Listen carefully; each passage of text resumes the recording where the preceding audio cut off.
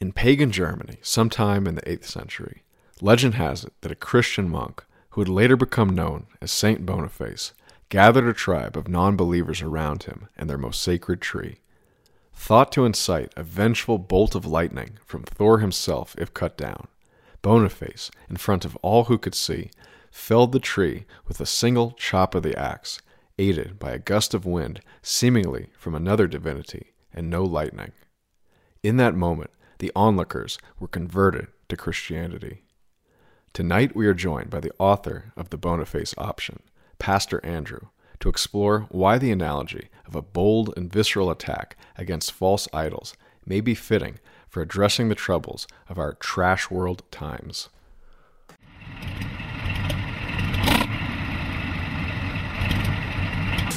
Well, I'm not a crook.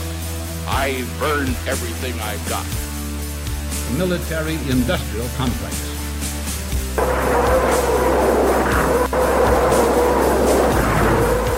A new world order. But we are here to destroy the control over the industry of other people.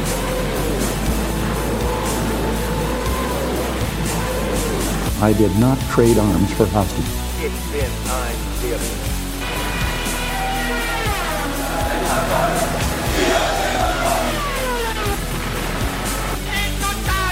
Напомни разгромленность и захваченность. Myth of the 20th Century Podcast.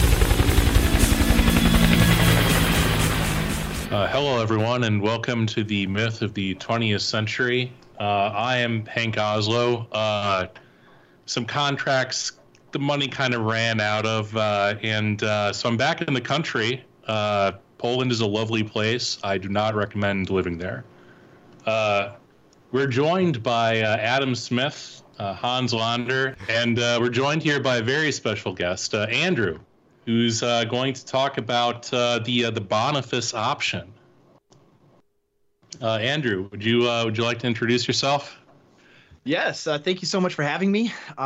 Yes, my name is Andrew. I am the author of the Boniface Option and other books, other works. That's also my Twitter handle. I am a pastor in rural southern Minnesota, and I've been online for quite a while, and I've written many things both online. I write for Gab News regularly, and this book also is published by Gab Press. So I think we can just kind of jump into it. Like, okay. Your experience as a pastor, like the book is great. I did a review for The Sun. I think it's very interesting, and I don't want to mischaracterize your work. Obviously, I want to let you speak for yourself. But as I interpreted it, it seemed very kind of formed by your experience as a Christian pastor, looking around at sort of the ways that other churches interact with society, and essentially it being a kind of pastoral letter almost, that no, you need to actually point out the extent to which things are deeply rotten in society. Like, is that sort of the direction that you were trying to go with that, and what sort of informed that realization or that viewpoint? Yeah, I think that's a very accurate characterization of my book. It's something where I just think that a lot of the conservative evangelical Christian world that I come from, they're able to diagnose some of the problems with our society. They'll say, okay, well, abortion is bad, and transgenderism is bad, and homosexuality, things like that. They'll notice those things and say, yep, that's bad, but they won't go any further than that. There won't be any analysis of the structure of our society to understand, okay, well, where did these things come from? Why is it the way that it is? Did it just spring up? All these issues just spring up out of the ground, or is there a long current of thought and social development, or actually social devolution that that has created the conditions that we now have. And so I look around, I see even very bright, knowledgeable, conservative evangelical pastors, and it even goes beyond evangelicalism. I mean, you can look to like conservative Lutheranism and even traditional Catholicism, where many of their like leading thinkers and commentators are still just very obtuse, right, and very naive. They're like, they just can't see why things are the way they are. Even just looking at, for instance, like the incel question, right? The question of like, why are all these young men not getting married? And the typical, evangelical pastor is, he's 50 or 60 years old, right? He's from the boomer generation, and he looks at it and he thinks, well, why are they playing all these video games? They should just stop playing video games and get married to a nice young gal, right? And they have that's the depth of their analysis. They can't think any deeper about it than these guys are just lazy, right? Or these guys are just losers. Unlike me, when I was that age, I wasn't that way, right? Not seeing that the structure of the world is so radically different than 40 years ago when they were young men, and I looked at this situation, like nobody is talking about this stuff, right? Nobody sees these things. Nobody, at least in my world, sees that things are this way, and that telling young men, hey, just stop playing video games is not a good answer, to these guys, right? And so that is that's largely, I think, what drove me to write about this stuff, because I'm seeing it all over the place, right? I see it not only in real life and in life around me, but you see it online. You see all of the things that we all kind of see in kind of the right wing online world. They're totally oblivious to it. And so when I'm writing it, I want especially to persuade pastors to begin to think a lot more deeply about the world that they are ministering in, that it isn't anywhere nearly as simple as they think, because they're like not equipped to deal with it. They're used to the kind of pastoral problems that would exist, or even just the cultural problems that would exist in like the 1980s or 1990s. And that world no longer exists at all. What do you think it would happen to the guys from Stone Choir? We've had them on a couple times, and I think you're familiar with them, at least online. And their story was basically the LCMS did not approve of what they were talking about along these lines, I would argue, on the internet and perhaps a little bit in church as well. But I think the scale at which they were doing it on the internet probably scared them. That's my opinion, but I'd love to hear what you think about what happened. Yeah, I think that there's a lot of examples like that, where there are Christians that are kind of a reactionary element. I don't know specifically the details of what happened with them in the LCMS. I know that there was church discipline for one of the guys there. And so I think it's not just like the LCMS, but really all throughout the various denominations and parts of Christendom, where there is, especially younger guys, millennials and Zoomer age guys who are online. They're seeing the way the world is, and the denominational structure is resistant to any conversation that isn't within the bounds of the Overton window. And so what happens is you begin to build an audience. Like for me, it's kind of the same way, where I, just was a guy with a Twitter account. I mean, I was a pastor, but I've always pastored really small churches. It's not like anyone has ever heard of me because I'm a pastor of a big giant, mega church or something. And so you kind of are out on the outside looking in, if you're aware of the way of the world. And so they're very threatened by this, right? It is, not just the LCMS, or not just, conservative reformed denominations that I've been involved in, not just, like a big denomination like the Southern Baptist Convention, right? There's all sorts of different groups that are trying to push a more traditional, both theologically and culturally view of the world.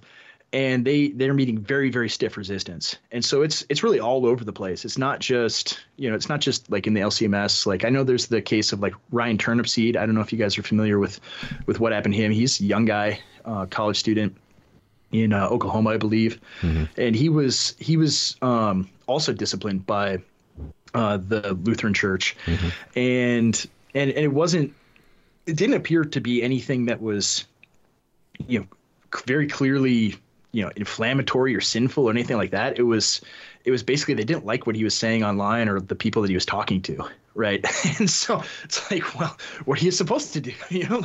I look at it like I want to talk to anybody, anyone who wants to talk to a pastor, right, about the Bible and about theology. I don't care who they are. I'll be happy to talk to them. Right. And it's funny because like the LCMS, for instance, and the denominations I come from, many of them, if you were talking to like a drag queen or a homosexual or something, and you're sharing the gospel with them, having conversations with them, right, they would never think twice about that. They'd be like, that's totally fine. But if you're talking to someone who's like on the online right, oh man, you're very dangerous. That's not good. You shouldn't be talking to those people, right? It's the double standard that they have is they will allow you to talk to anything to the left, but if you talk to someone to the right of like Mitt Romney, oh, you're in trouble. You're in big trouble. And I think a lot of it is just the church is completely, for the most part, completely beholden to the regime. Right. It is, and not necessarily like a financial way or a legal way, but culturally. Right. They're terrified of being viewed as, bigoted fundamentalists or whatever, or being viewed even today as, Christian nationalists that are trying to take over the country. Like they're terrified of being labeled that way rather than just telling the truth. Is this a generational thing mostly, or do you think it's just most people are like this in the church? In other words, are older people mostly speaking pro-regime things, or would you say everybody except for a few scattering of online people are?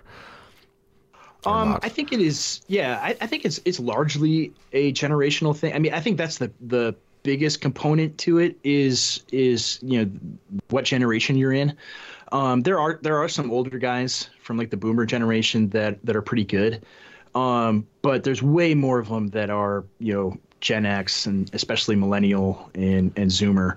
And so I think that's a major component to it. It's not the only one because the majority of like millennials and Zoomers in the church think in the regime centric way too. Right. But there's the number of people that are kind of aware of the state of the world among the younger cohort is much bigger. So that I think that's the biggest component, but it's not the only one. Who are the Grill Americans from your blog, your Substack? Yeah. The Grill I classify them just as normies, like regular people that they go to their job, they are excited to, here in Minnesota, watch the Vikings on Sunday and go drink some beers with their buddies. And they don't think too deeply or hard about anything, right? They're just regular people that, if they watch the news or care about politics, it'll be at a very, surface level, right? They'll listen to the news for 20 minutes and that's, all they really know. And so they are the kind of people that are very, largely very easily manipulated by propaganda. So like when the Ukraine thing happens, they immediately see the signals and they're like, oh, Vladimir Putin is literally Hitler. He's going to take over the world. And so he's evil. We need to support this. Or like the Israel and Hamas thing, like immediately, Israel is the good guys, right? They're very vulnerable to propaganda. But at the same time, I classify them like as your normal like middle American people. So they are predisposed to like someone like Trump, right? To be someone that's very pro-America, like that sends those kind of signals to them. Right. And so it isn't so much like NPCs, right? I mean, we're using a lot of internet lingo here, but like the NPC is just like the easily programmed, it's like a Redditor, right? Just a person that totally it buys into the culture of Trash World, right? They're just lock, stock, and barrel owned by it. Whereas I think the Grill American is just a regular ordinary Joe, right? That is yeah, he just, I mean, it's the meme, right? He just wants to grill, right? He doesn't care about too much, right?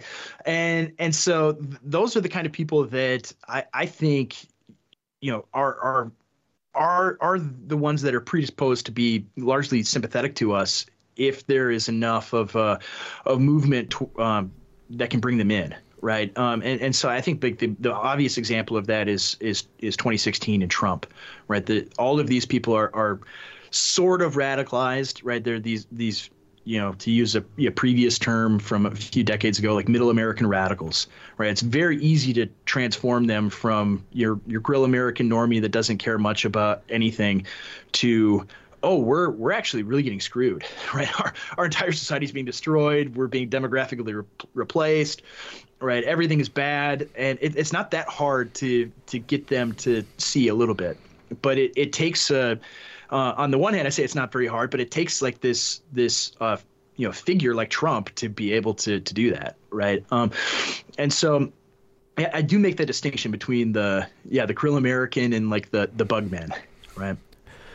Well, your article was calling for the radicalization of the Grill Americans, and we could even debate about that strategy. But I wanted to let you maybe talk about your book also, and then maybe talk about why that's seems to be what you are advocating for. And I also wanted to, for the context of those who aren't familiar with your work, maybe contrast it a little bit with some of the other options out there, because the title of your new book is called The Boniface Option, as opposed to Rod Dreher's book, The Benedict Option.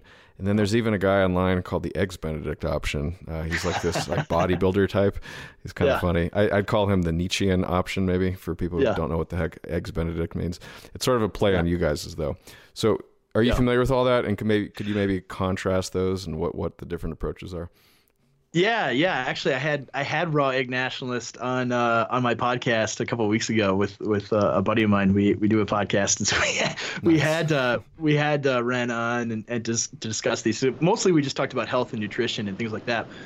But I'm very familiar with Ren and of course Rod Dreher. I mean, even like my book, the Boniface Option is, obviously is a play on Dreher's book. That was a huge hit. A lot of people read it. And this is, I mean, when he wrote it in 2017, it was, just, a year and a half or so after Obergefell.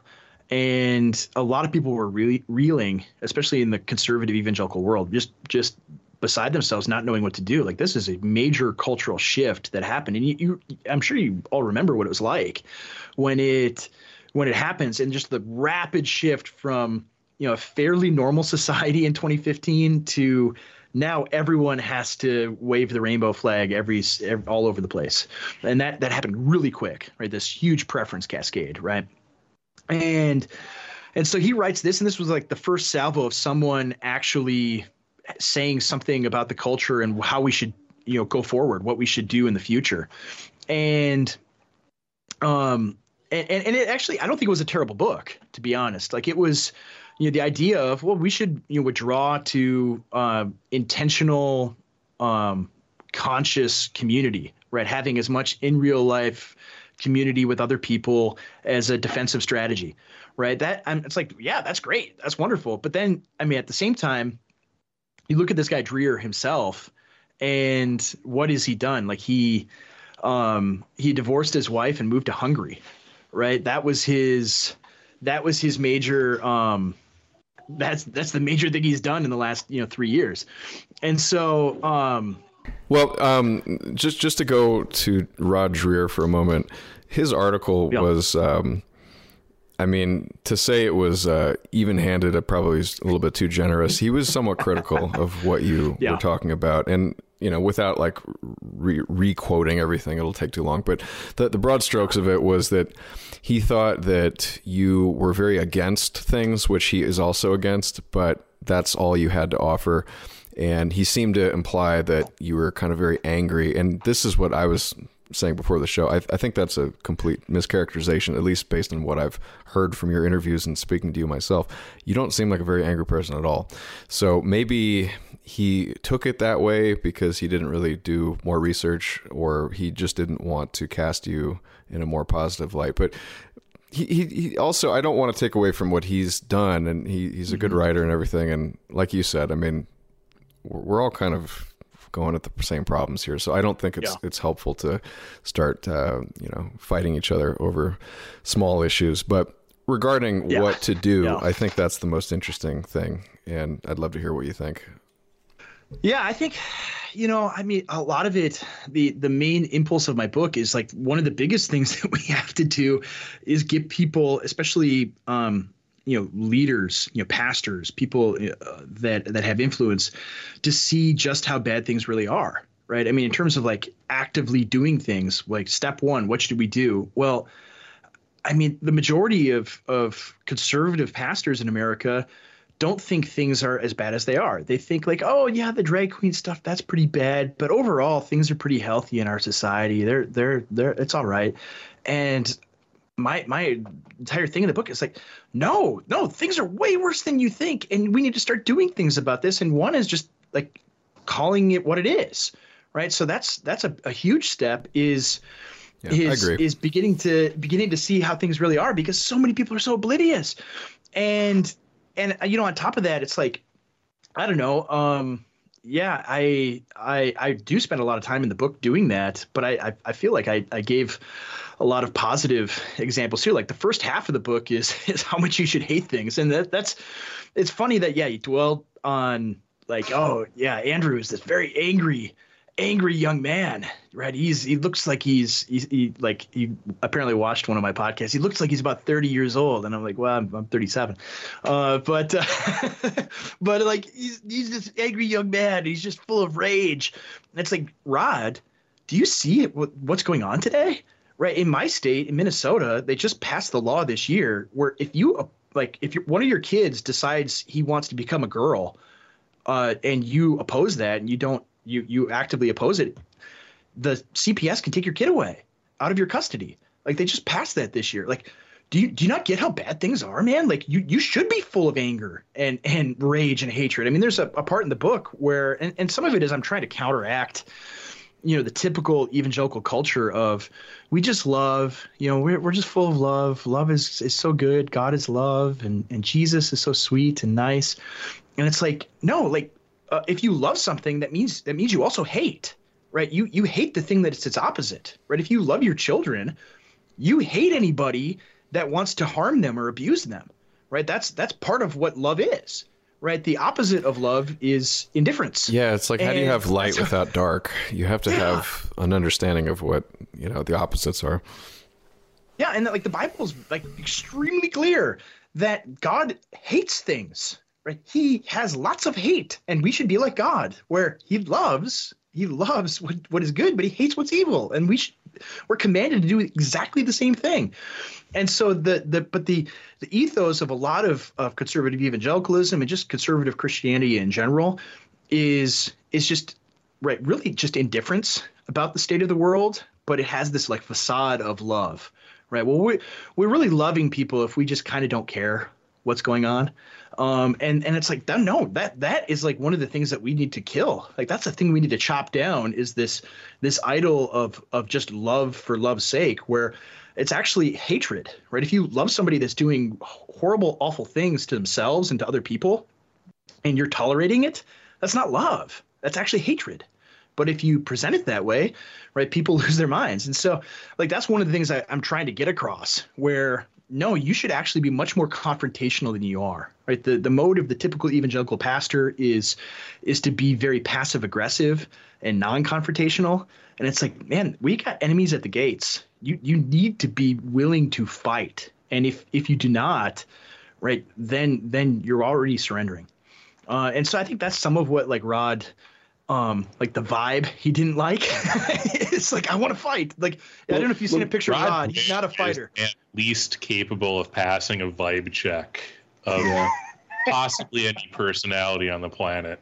He simultaneously looks like a deranged sex pervert and also probably like an 80-year-old virgin. Like, I don't know how it's possible, but he has somehow mastered that aesthetic. Let me ask you, Andrew, since so I skimmed through this sort of like screed from Dreher and prior to the episode here, and he spends a lot of time very monotonously trying to psychoanalyze you.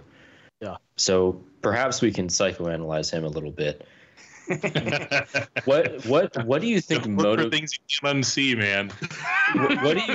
what do you think motivates this sort of fatalistic wimpiness that is behind his whole philosophy in the Benedict option? Because when it came out, I mean, he was a source of comedy even then because it was so patently stupid. And it's, even more so now. But what do you think motivates that? Because he spent a lot of time trying to get at your motivation. So perhaps we can try and figure out what motivates him. Well, I mean, I think, to begin with, why he got let go from the American Conservative, right? You guys know this story? I don't know this story. If I remember correctly, I heard some anecdote. Well, Dreher is the king of anecdotes. That's right. Just, it's like Seinfeld-esque, only instead of like a poppy bass track, it's like dead silence as people wonder why the fuck about his like experience seeing his like third grade classmate's dick at the urinal. And why he has such a fascination that he found this unnecessary rhetorical point to make. And eventually the donors were like, bro, you got to like move to Hungary. That's fine. We've all, had to go out in the woods and puzzle out some stuff. Maybe we don't want to be funding your primitive root wiener. I was just about to say like dark root or whatever he called it. Primitive root wiener. Yeah. So that's the story that got him fired. I didn't realize that was. So there was a single donor that like some billionaire. So wouldn't we all love to have a billionaire funding our work, right? One single donor that paid his salary and donated to the American Conservative, who like the stipulation was the American Conservative had to run Rod Dreher's stuff unedited, right? Which is why, like, when, as Hank mentions, that primitive root wiener post is in there, I'm thinking, like, do they not have editors? What on earth? Actually, I have one of the editors there is a mutual of mine on Twitter. She's great, Helen Andrews, and I'm thinking, like, how did this escape her? Like, how did this make it to copy, right? And that's why, because that was the stipulation of the donor. But the donor was like, all right, I like this guy a lot, obviously, but he's getting too weird for me. Like too much homoerotic stuff. So I'm pulling the plug. So it's just one guy that he had to keep happy, and it didn't work. But so like part of the psychoanalysis is that it's like, why? I mean, what kind of guy talks about those kind of things, right? On the pages of a fairly prestigious American journal, And I mean, his personal life is, it's a public record now. Like moving to Hungary and leaving his family, that's an interesting data point, at least. But I think even deeper than that, like there's a reason why he's he's a popular writer. There's a reason why people like what he has to say, because I think he represents a lot of the way people think. And it's kind of like the whole Sam Francis thing of like beautiful losers. Right. We want to lose, but with respectability. And that is, primitive root wiener notwithstanding, right? What he represents is this kind of respectable losing. And that's, his book too. It's like, well, if we just retreat to intentional community, and this was my critique of the book initially in like 2017, like 6 years ago, is like, that's cool. I think that's important. I want to do that kind of stuff. That's great. And actually, when I lived and went to seminary in Moscow, Idaho, which ironically, Rod was going to write about Moscow, Idaho, but the pastor that trained me, Doug Wilson, was like way too right wing for him, and he was too aggressive, and so Rod didn't want to write about him anymore, and so he left that all out of the book. But like, that was supposed to be like the Benedict Option community was where I was at, in this large Reformed evangelical community in Moscow, Idaho, and so I experienced that. Like, I got to be around in a community where thousands of people, right, believe all the same things I do, and go to the same church as me, and we're all united and aligned in what we think and believe, what we love, what we hate, all of these things. And so I'm like, that's beautiful. I want that. A lot of people want that. But at the same time, right, it cannot stop there. It can't be just like, all right, retreat to the place you want to live with all of your other Christian friends, and then profit, right? No, because like, you have this massive regime that hates you and wants you destroyed, and they're going to come after you, right? They're not going to leave you alone. And so you have to cultivate the kind of virtues of confrontation, of fighting. And so the reason I chose, St. Boniface for my book is, St. Boniface was, I know you guys all know your church history really well. Well, maybe, I'm sure you all do. You know the story of St. Boniface. If you read the book, I talk about it, but he was a Benedictine monk in the 8th century, and he was, the previous abbot of his monastery had either died or retired or had left his position, and it was vacant, and he was supposed to take it over. And it's very comfy for the 8th century job to be the abbot of a monastery, very prestigious, very, very nice. But he refused it. He wanted to go be a missionary to the Saxons in Saxony, right, to the people across the Rhine that were not Christians, they were pagans, and he wanted to share the gospel with them.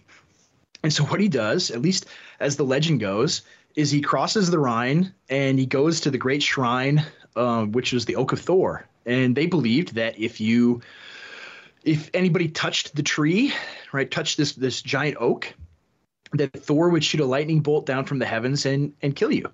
And so he went there at noon and said, this time tomorrow, I'm going to come back, and I'm not just going to touch your tree, but I'm going to cut it down. And so word went out to all of the villages all around. They wanted to see this guy fry, right? They wanted to see this guy get zapped. And so hundreds of people showed up to witness this. And the legend goes, at least, that he took one swing of the axe and a wind came out of heaven and knocked the tree down. And all, the hundreds of Germans that were there that day got baptized and became Christians. And so I looked at that. I'm like, here's the guy who left his literal Benedict Option community, the monastery, to go on the offense, right? To go aggressively attack the idols that surrounded him.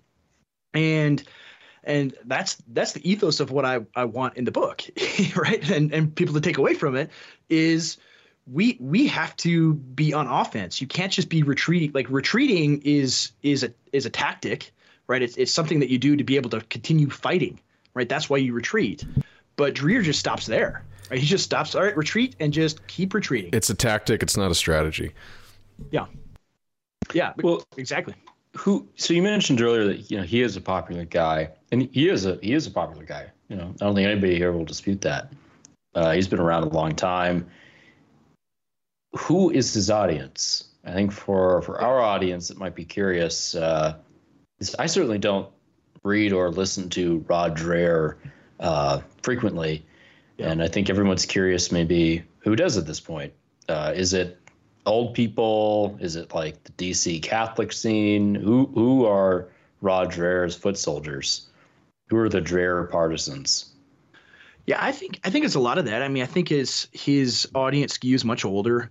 I think they are, your kind of respectable conservative types, especially, like the DC Catholic scene or the DC, trad cath type of people. Like, if you read Ross Douthat, right, you probably read Rod Dreher too, right?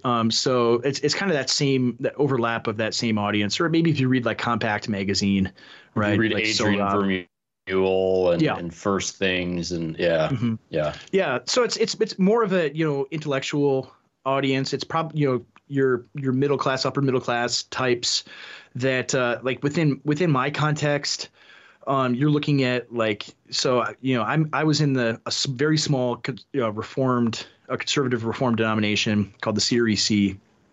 And before that in college, I was in the PCA, which is quite a bit bigger. That's probably the most conservative, bigger Presbyterian denomination.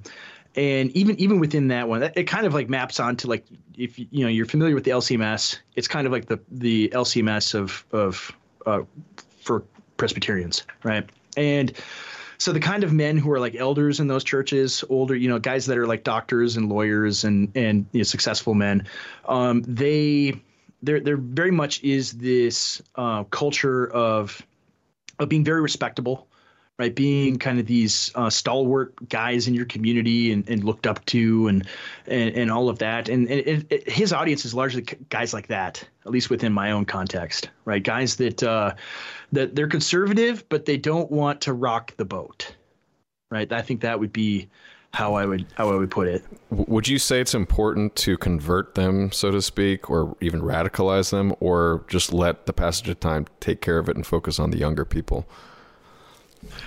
Yeah, I mean, that's been my strategy. Like I look at even like the viewership of my podcast is like 60 or 70% under the age of 40. And the stuff that I taught, like CJ, my co-host, he writes for Chronicles, and so really, really, really sharp guys, good friends with Paul Gottfried. And so it's still like the stuff we talk about is fairly heady and intellectual. So it's still kind of the audience that we have are the kind of guys that in 10 or 15 years are going to be in those positions in their churches where they're going to be the lay leaders in their church. And so that's kind of my strategy is just, if we get some of the boomers to some of them have, I don't want to be, everyone always wants to trash the boomers. It's often fair, but a lot of them are aware of things too, right? A lot of them have had their eyes opened, especially after the last 3 years. What do you think distinguishes those boomers that quote unquote get it versus those that don't? Is it like they're socioeconomically, they've seen struggles? Because I think a lot of this can be explained also by comfort. If you're comfortable, you have no incentive to change things. But maybe the economics, maybe there's a family member ran into trouble. Like, could you identify what distinguishes these people who are older who do seem to understand maybe what you're talking about versus those that don't? Yeah, I think some of it, like you said, is definitely comfort. Like I have a good friend. He loved the book, and his dad really loves the book. Has bought a whole bunch of copies for friends and things like that. And but his brother, read like the back cover and is like, I refuse to read this. I can't believe you think things are really that bad.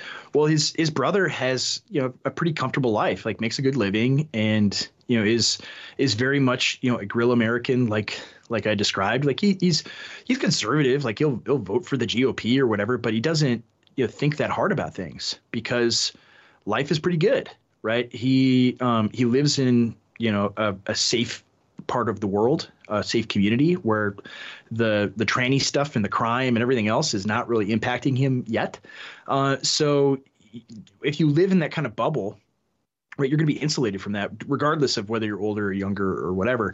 So I think some of it is that people that have experienced discomfort, right? People, especially if they experience it now, right? If the convulsions of the last, 3 or 4 years have impacted them, that awakens them.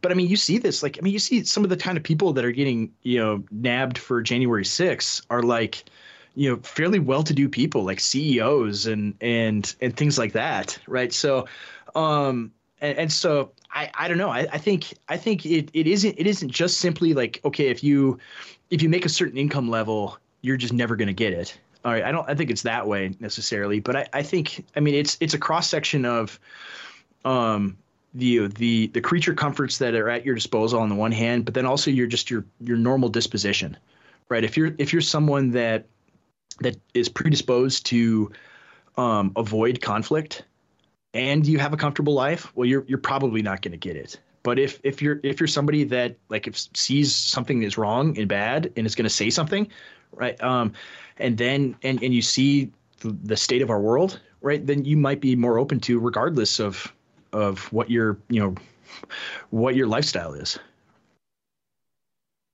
So I want to ask about, like, obviously we've talked about these sorts of issues for a long time. And I think that although probably a plurality of our users are, Christian in some sense, where they at least take it seriously, I think that, dedicated Christians are sort of a minority amongst our audience. Mm-hmm. But they'll agree with you about a lot of these societal diagnoses. What do you think it is about Christianity specifically that speaks to these sorts of things, and not some sort of like bland, political science explanation? Yeah.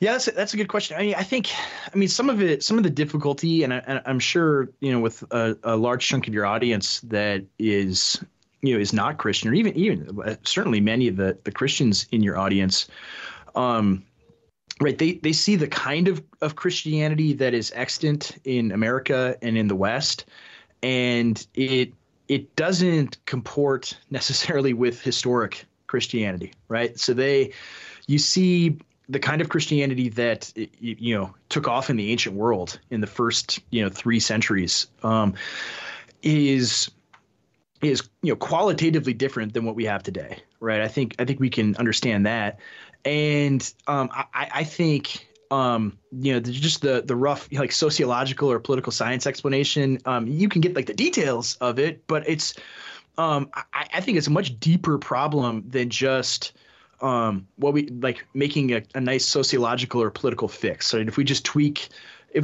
some of the controls a little bit, then we can get back to normal and things will be good. Now, I think it's a much deeper spiritual problem, right? The problems that we have are at the very core a spiritual one. I mean, I see this even with like conservative Christian friends that are involved in policy and things like that. And they're like, well, we need to, if we just ban abortion and ban no fault divorce and ban transgenderism and all of these things, and we pass these laws, then things will work and we'll have a good birth rate again. Like just even addressing like the fertility problem, right? And it's like, no, that's you have it exactly backwards, right? Like these are lagging, like laws that protect these things are lagging indicators of the spiritual health of a people.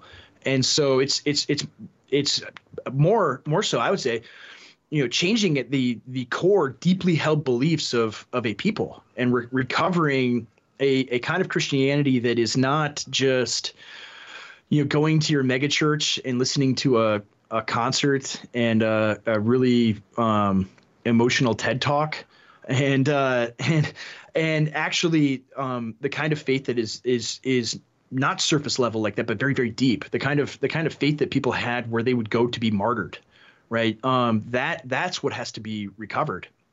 And the kind of people that have it, I mean, we've talked about it before, like it's really like the right-wing Christians on the fringes that are kind of being, sidled out by their denominations, right? People that are getting doxxed and attacked and things like that.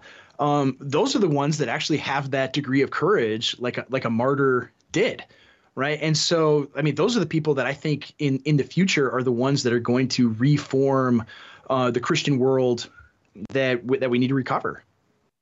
So hopefully, elaborate a little bit more on that, Hank. Hopefully I answered your question, but keep going. Well, is it as simple as like that Christians display the moral courage in order to call? Like, there's a lot of people that call out what we see as like actually evil in some metaphysical sense. Like, people from wildly different ideological or metaphysical backgrounds will condemn society. But like, what is the role of Christianity, like qua Christianity? Like, you can say that according to Christian doctrine, like these things are evil. You can say like according to esoteric Hitlerist doctrine, like these things are ontologically evil. Yeah. I shouldn't have said ontologically evil. I know that's a should have made up phrase, and I apologize to our listenership.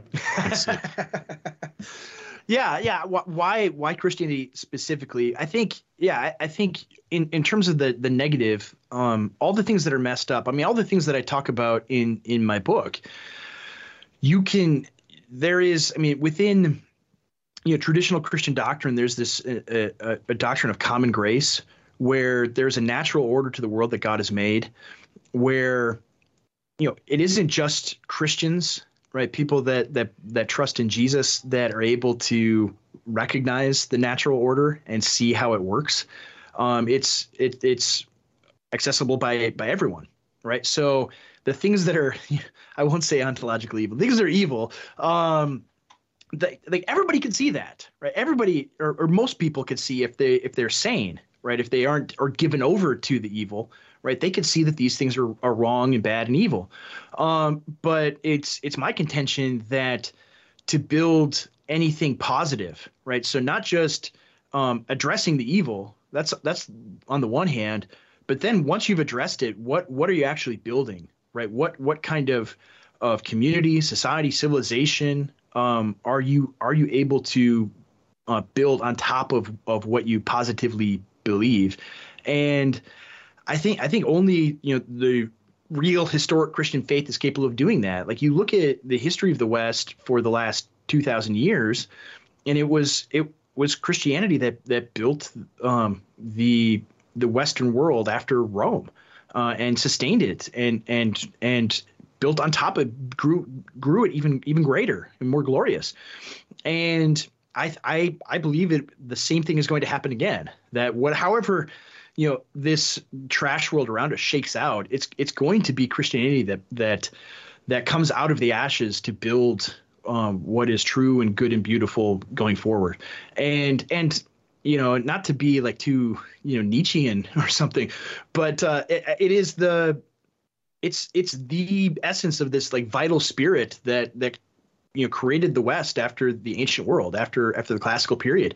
This is what drove people. This is what like genuine real faith is what caused them to spend centuries building cathedrals and conquering continents, right? Like this is what's behind it. It isn't fake. Like, I remember being in college in like history class, and we talk about the era of exploration and like Cortez and Pizarro and things like that, and these like idiot lib professors I have would just scoff. They're like, no, they didn't believe in any of that at all. It was just they just cared about gold, right? Because they're just projecting what they actually believe onto these historical figures, right? What they actually are.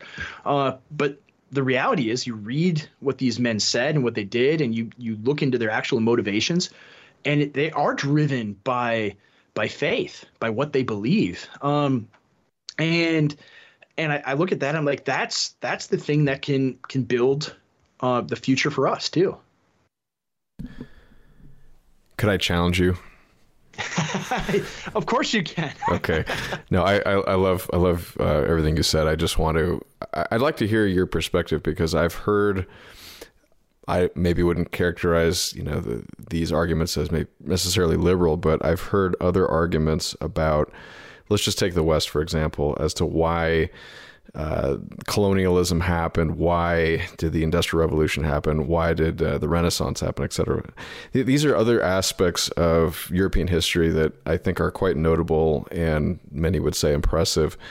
And some say that Christianity didn't have anything to do with that. Let me be more specific so you can hopefully respond to that. So obviously you just gave the colonial one, which I think is a good example of this, where, the drive for territory, land, gold, resources seems to be an incentive, to me at least, and some others. For sure.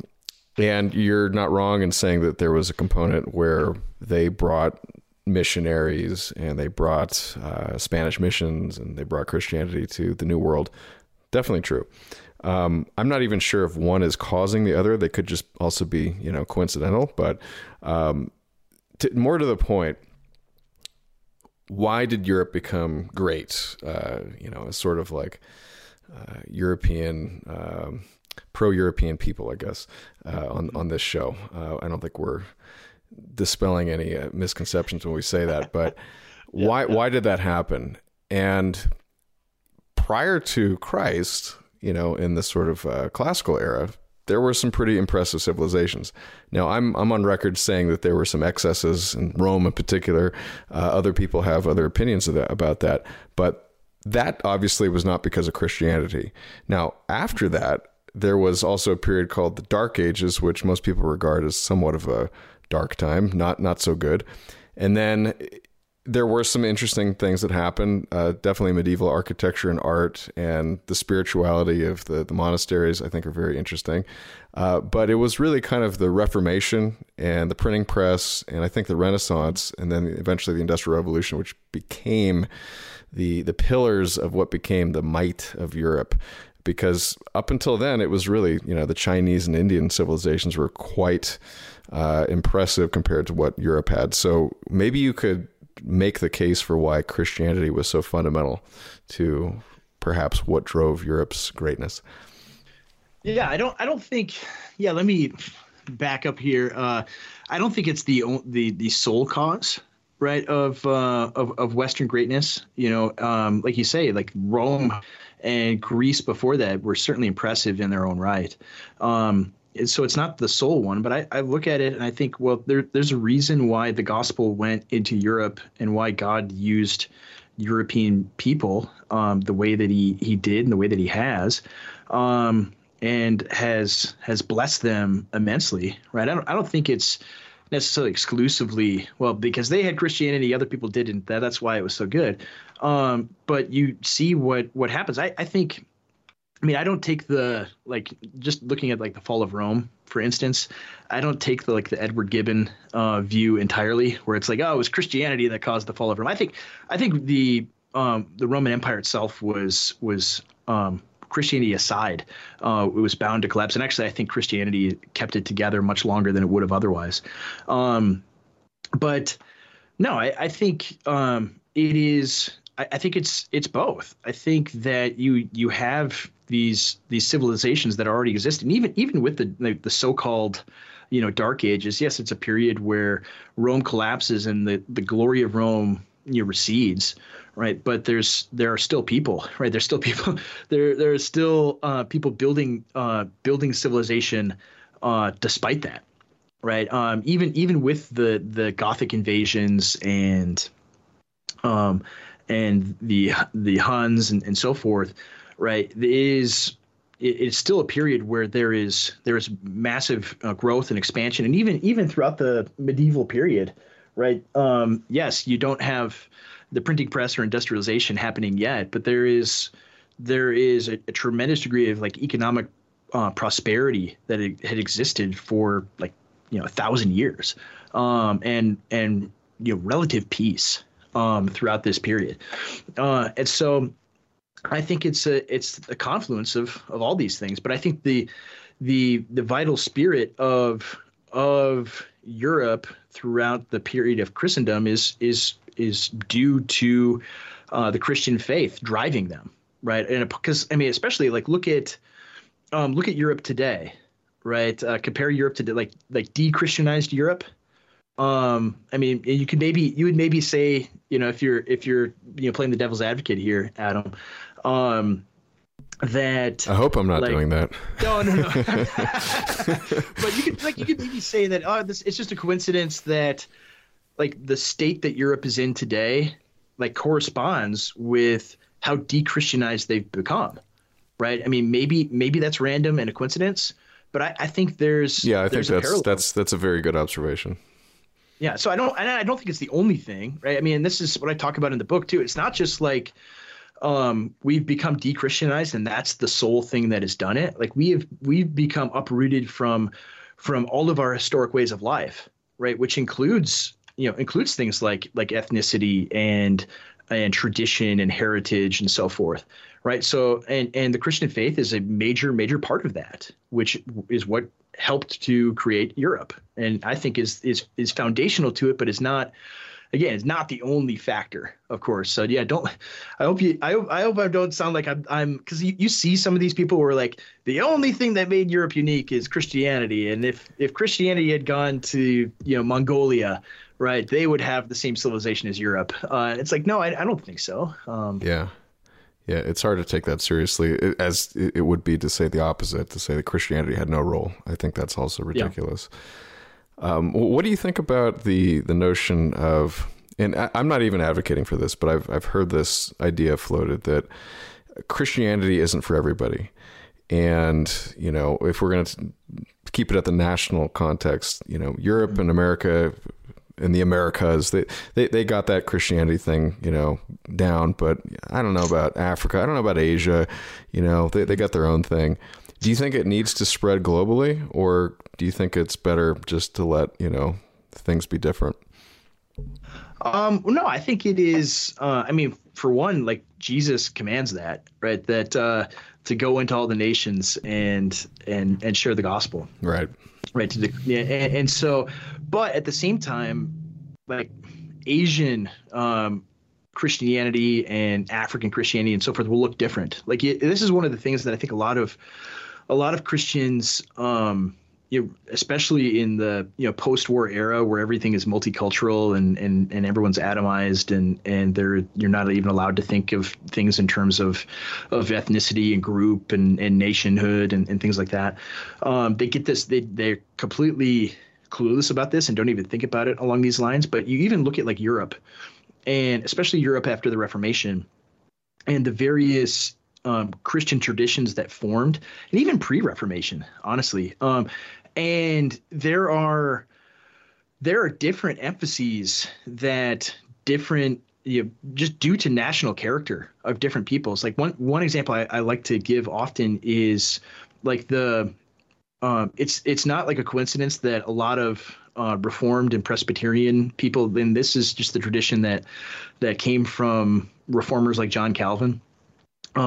It's not a coincidence that the places where Calvinism took off in Europe are like Holland and Scotland and northern Germany, right? It's not and then you think about the national character of those places. Well, one, right, each of those places when the Romans came, like thousands of years earlier, these are the people that like refused to allow the Romans to rule over them and pay taxes to them, right? Where my ancestors are from, East Friesland, like famously, when the Romans came in, they rebelled, said we're not paying taxes anymore, and they sent in legions and they just killed them all. And the Romans said, you know what? It's not really worth it. And it's the same thing with Scotland, right? They literally built a wall to keep the people that would become, modern Scots. Hadrian builds this wall and says, we just want to deal with these people anymore. Like, just stay on your side.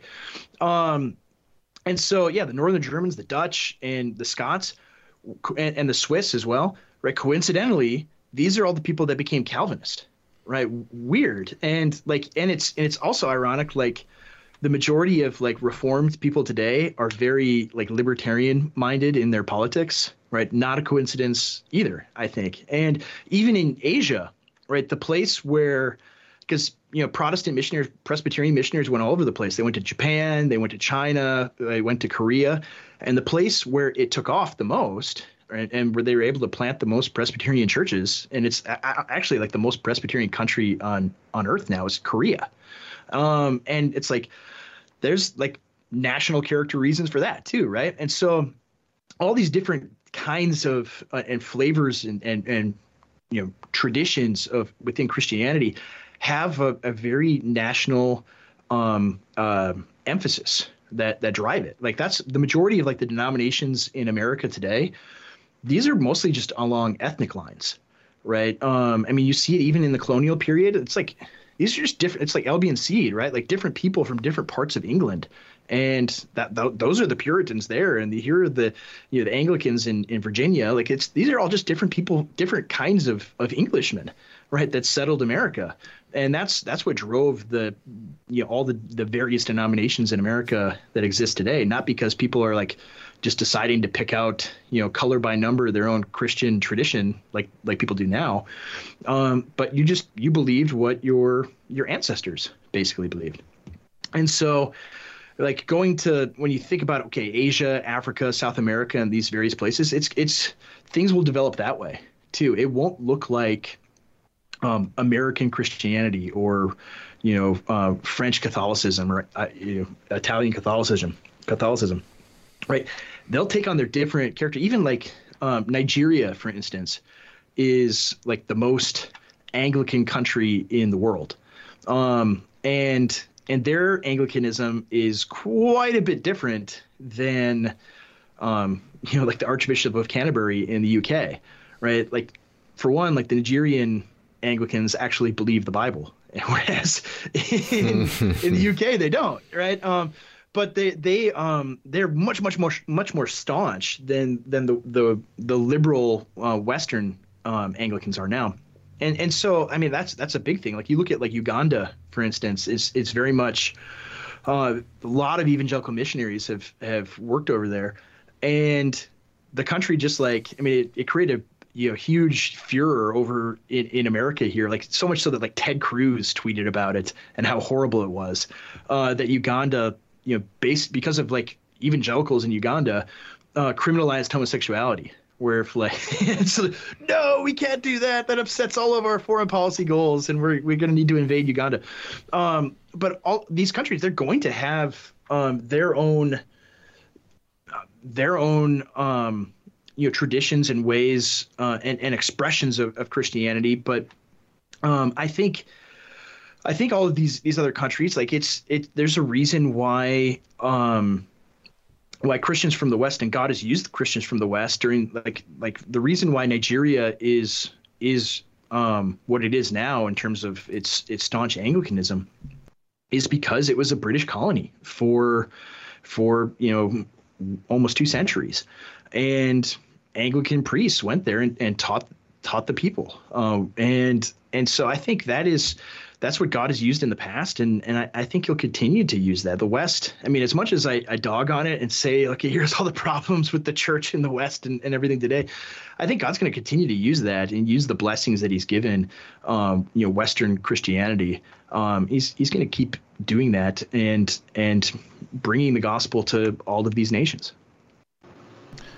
What do you think of the Moldberg thesis? Kind of to do a very light gloss, that there's sort of an element of liberalism that's kind of inherent to at least a certain very prominent theological tradition of Christianity that is, like, in some sense the root of contemporary progressivism. Yeah, it's funny. A lot of my fellow Reformed Presbyterian, guys like me, hate the Moldbug thesis. Right? They're like, no, he's slandering us, and it's so terrible. But honestly, I think there's a lot of truth to it. Where I can probably. I mean, this probably sounds, very proud and arrogant to say, but it's like, no, I know the theological tradition that he's commenting on like better than he does. And I'm like, I think he's mostly right. I mean, there's some excess to it. There's some caricature that he gets. And this is why some of my guys get upset about it.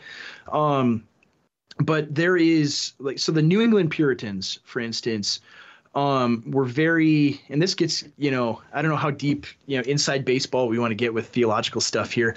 But there are various eschatological positions within Christianity, and they've existed for 2,000 years, and the one that most people are familiar with, the most common one today within mainstream evangelicalism is like dispensational premillennialism, where the people, those are like your John Hagee types of people that are like, we need to give Israel all the billions of dollars so they can rebuild the third temple so Jesus can come back. Right? People that think the world is going to end tomorrow and there's going to be a rapture and things like that.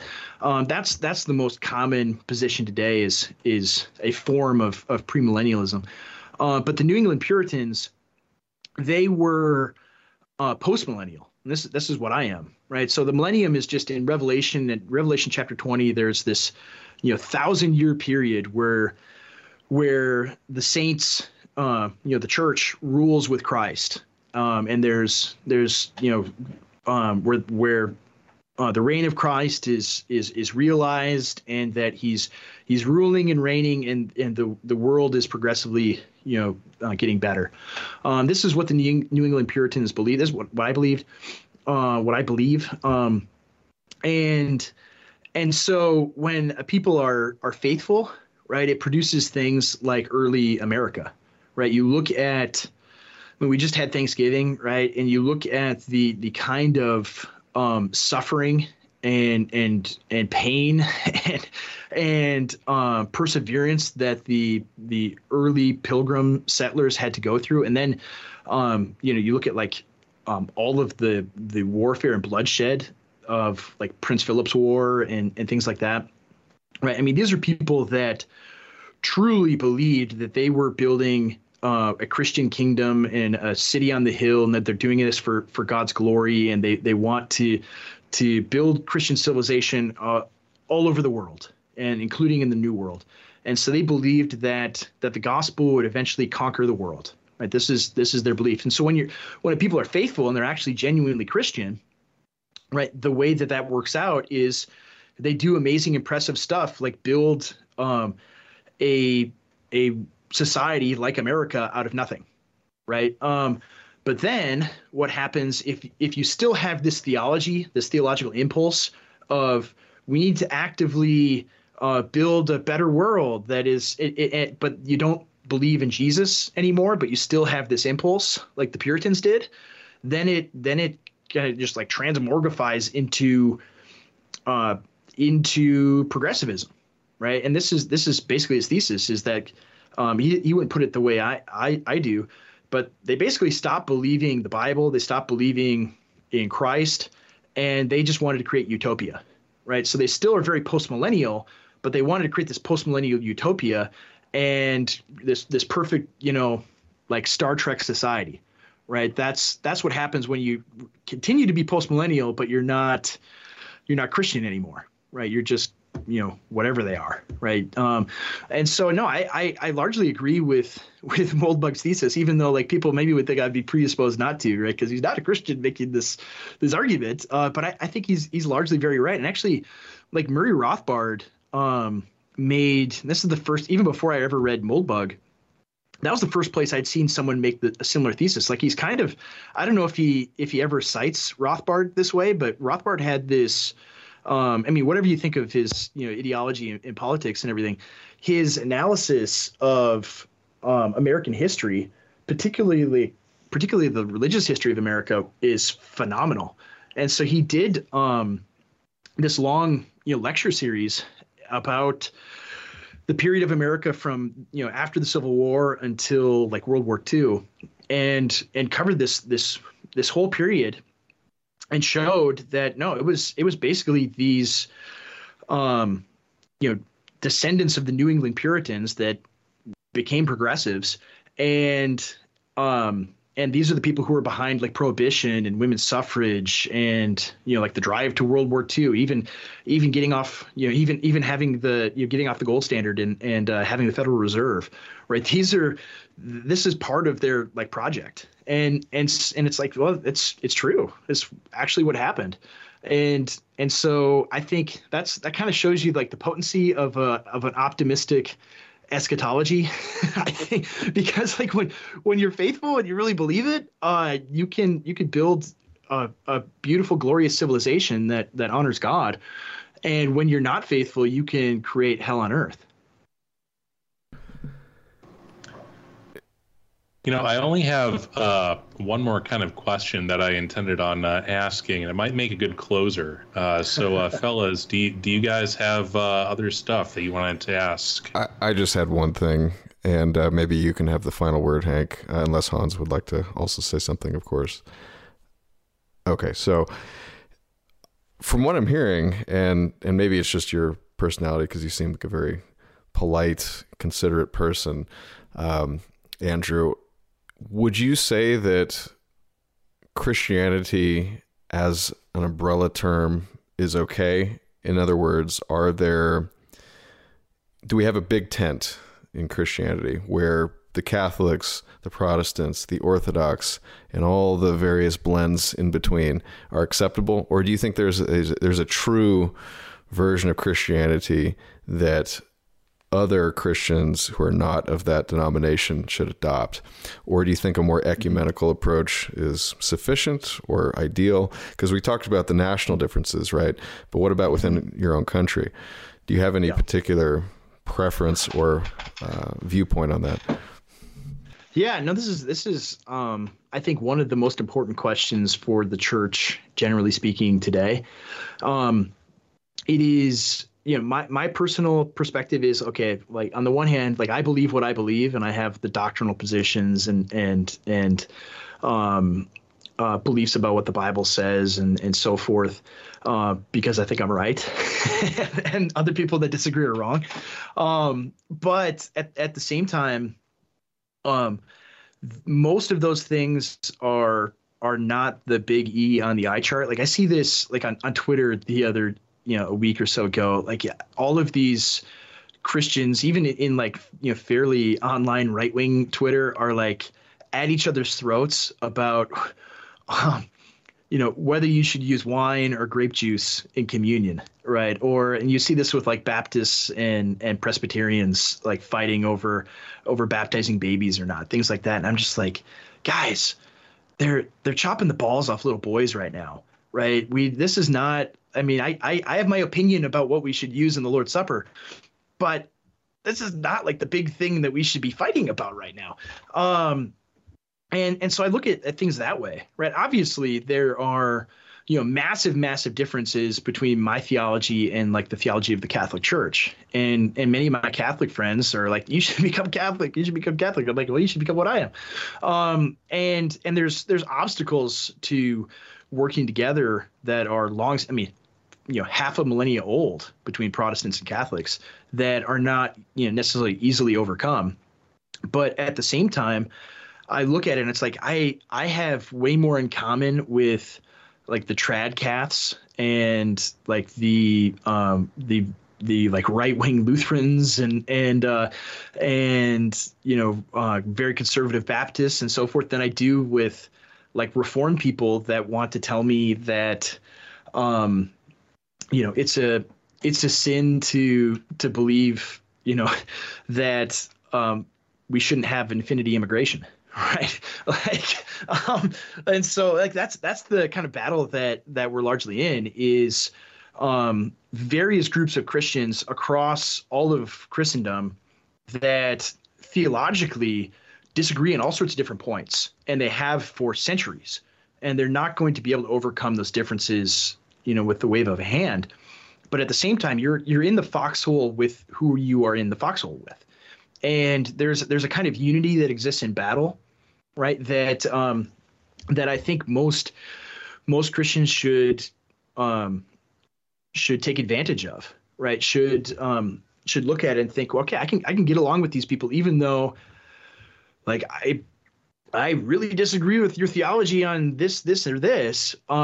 But at the same time, you are the people that want to stand and fight with me against the great evils that are confronting us. And so, yeah. So, I mean, I hate to use the word ecumenical because it's such a lib Christian word. But I mean, that really is what it is. Like I like the small c Catholicity, where I mean that just means universal, like the church universal. That's what I mean. Every Sunday we confess in the Nicene Creed that I believe in the Holy Catholic Church, and I'm lowercase c when I have it in the bulletin for the order of worship, because it's not like the Roman Catholic Church. It's the Church Universal, right? All of the Christians everywhere we're united with, and I want to have that perspective where it's like if you think my theology of baptism is messed up and I think yours is, that doesn't really matter right now, because as much, I mean, it matters, but not in the fight that's right in front of us. And so going forward, I think that's the way the Christians have to be. Like I remember there's a pastor that I know. He was he was a conservative Presbyterian pastor in Boulder, Colorado. And he would, go speak at conferences. And one of the things he would talk about, and this is like 20 years ago, right? So he's like, all right, where I am in Boulder, that's basically America in 20 years. Like I get a sneak preview of what America is going to look like 20 years from now. And so he's talking about, describing Boulder and the culture and the way things are. And it was like to a T, the way America is today. And he said, right, everybody there, even if they're from like liberal denominations like the United Methodist Church and things like that, everybody that's there in Boulder is like the most conservative pastor in their entire denomination. And they have way more in common with each other. And so they would have these prayer meetings where all the different pastors in the town would have like civic leaders, like the president of the university or the mayor of the town come, and they'd pray for them. And like God did amazing stuff with that. And I look at like that example where it's like we're kind of in a similar spot, not just in one town, but throughout all of the Western countries, right? The entire Anglosphere and Western Europe, where that's the attitude I think Christians should have today. That, I mean, in the end, I think everyone's going to agree with me because I'm right on all my theology. But more seriously, no, I think we should be able to get along and set aside doctrinal differences to the extent that we can in good faith to be able to fight the battles together. So I just had one last question. What should and it's a big one, to be fair. What should a young person do? Like, it's very easy to log on to Twitter and be like, I'm based Catholic edgelord 1488 somehow.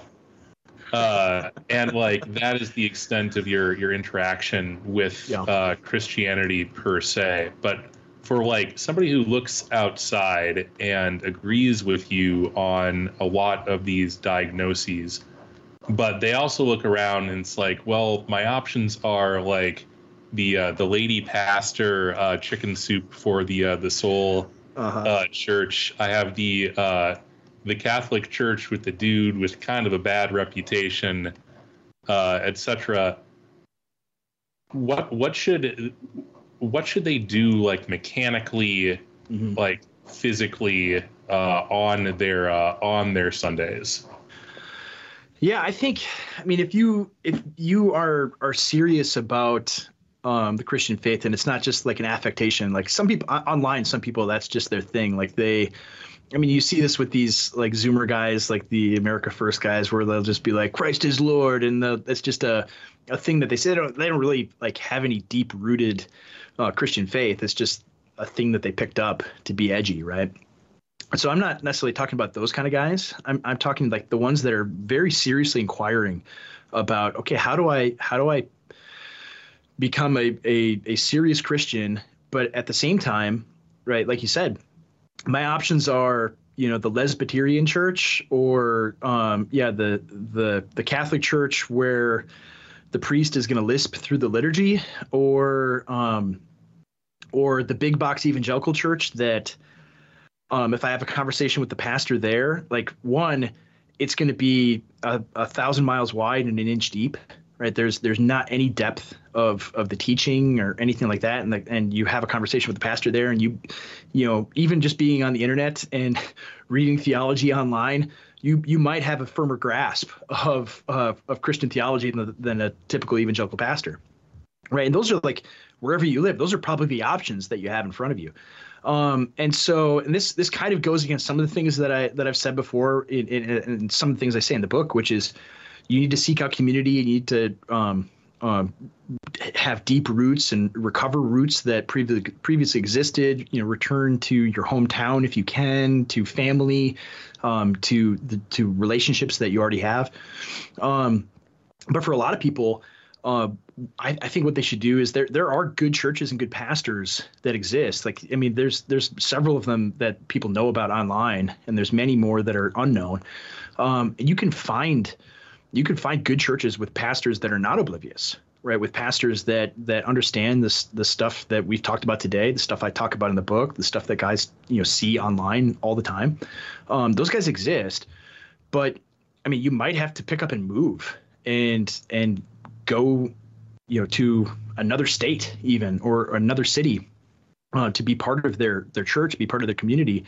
But I mean, that's something that, especially after 2020, has really taken off. I saw this just the other day online where people were talking about Idaho, for example.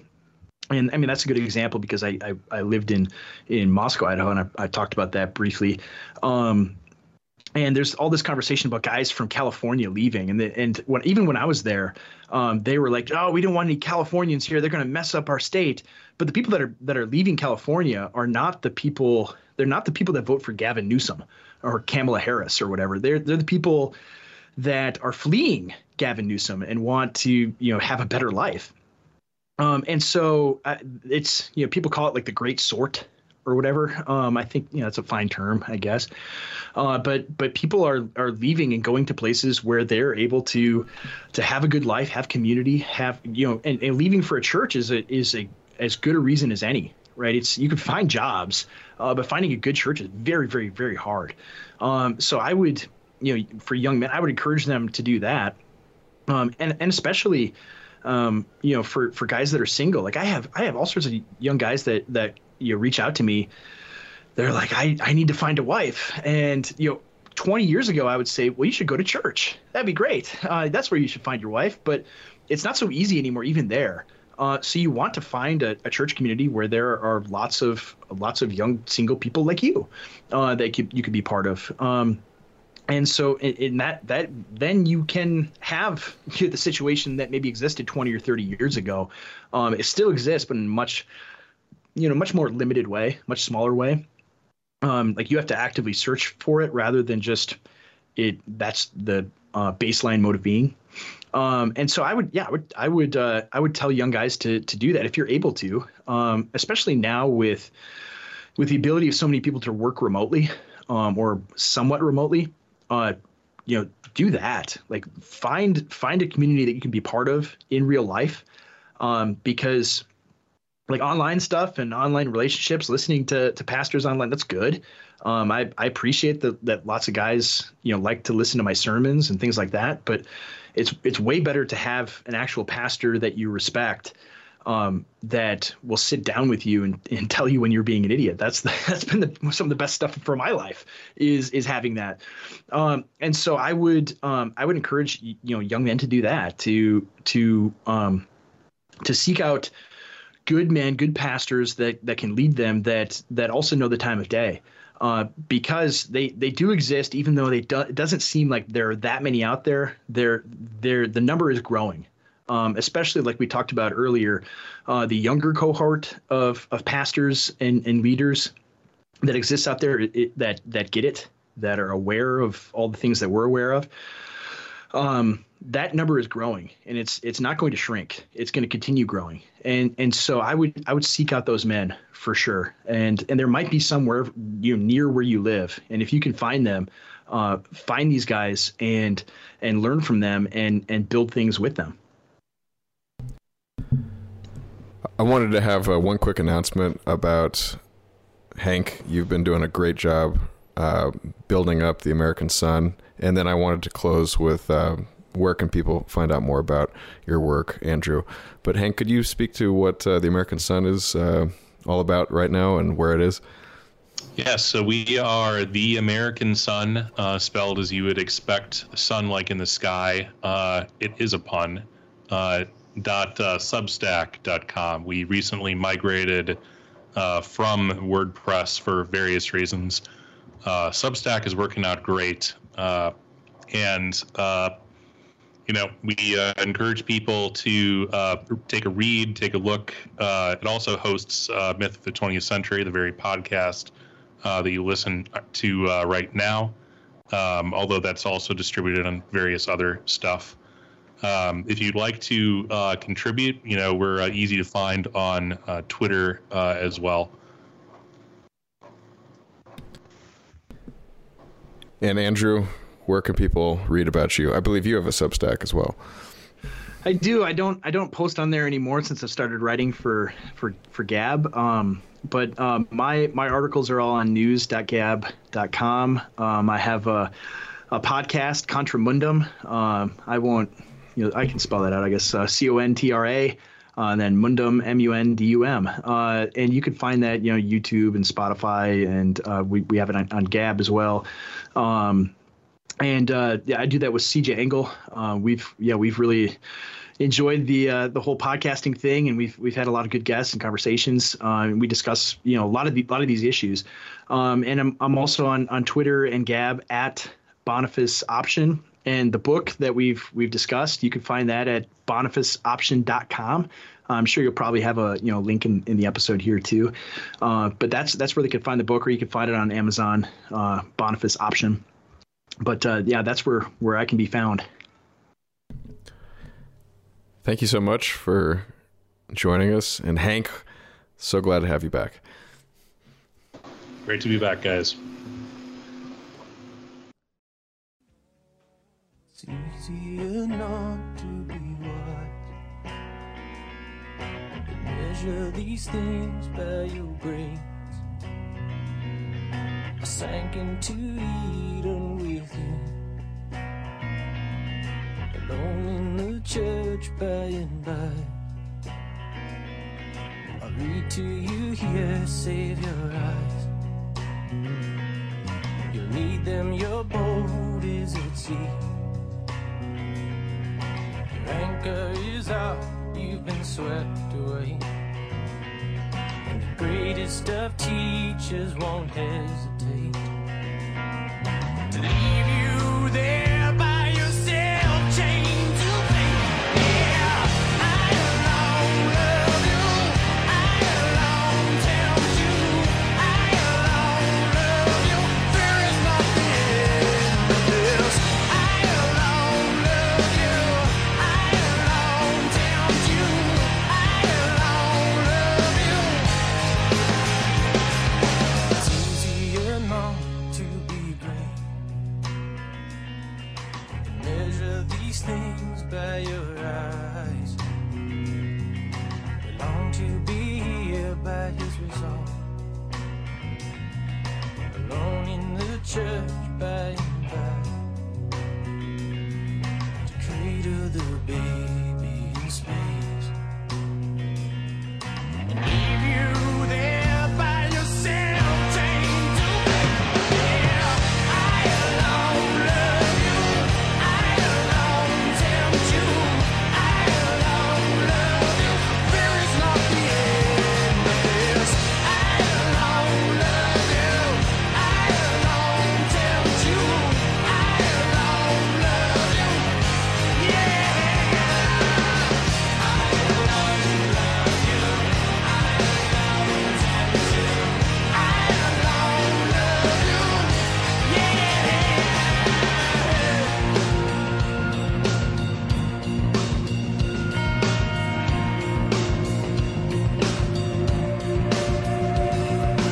Oh, now took it back too far.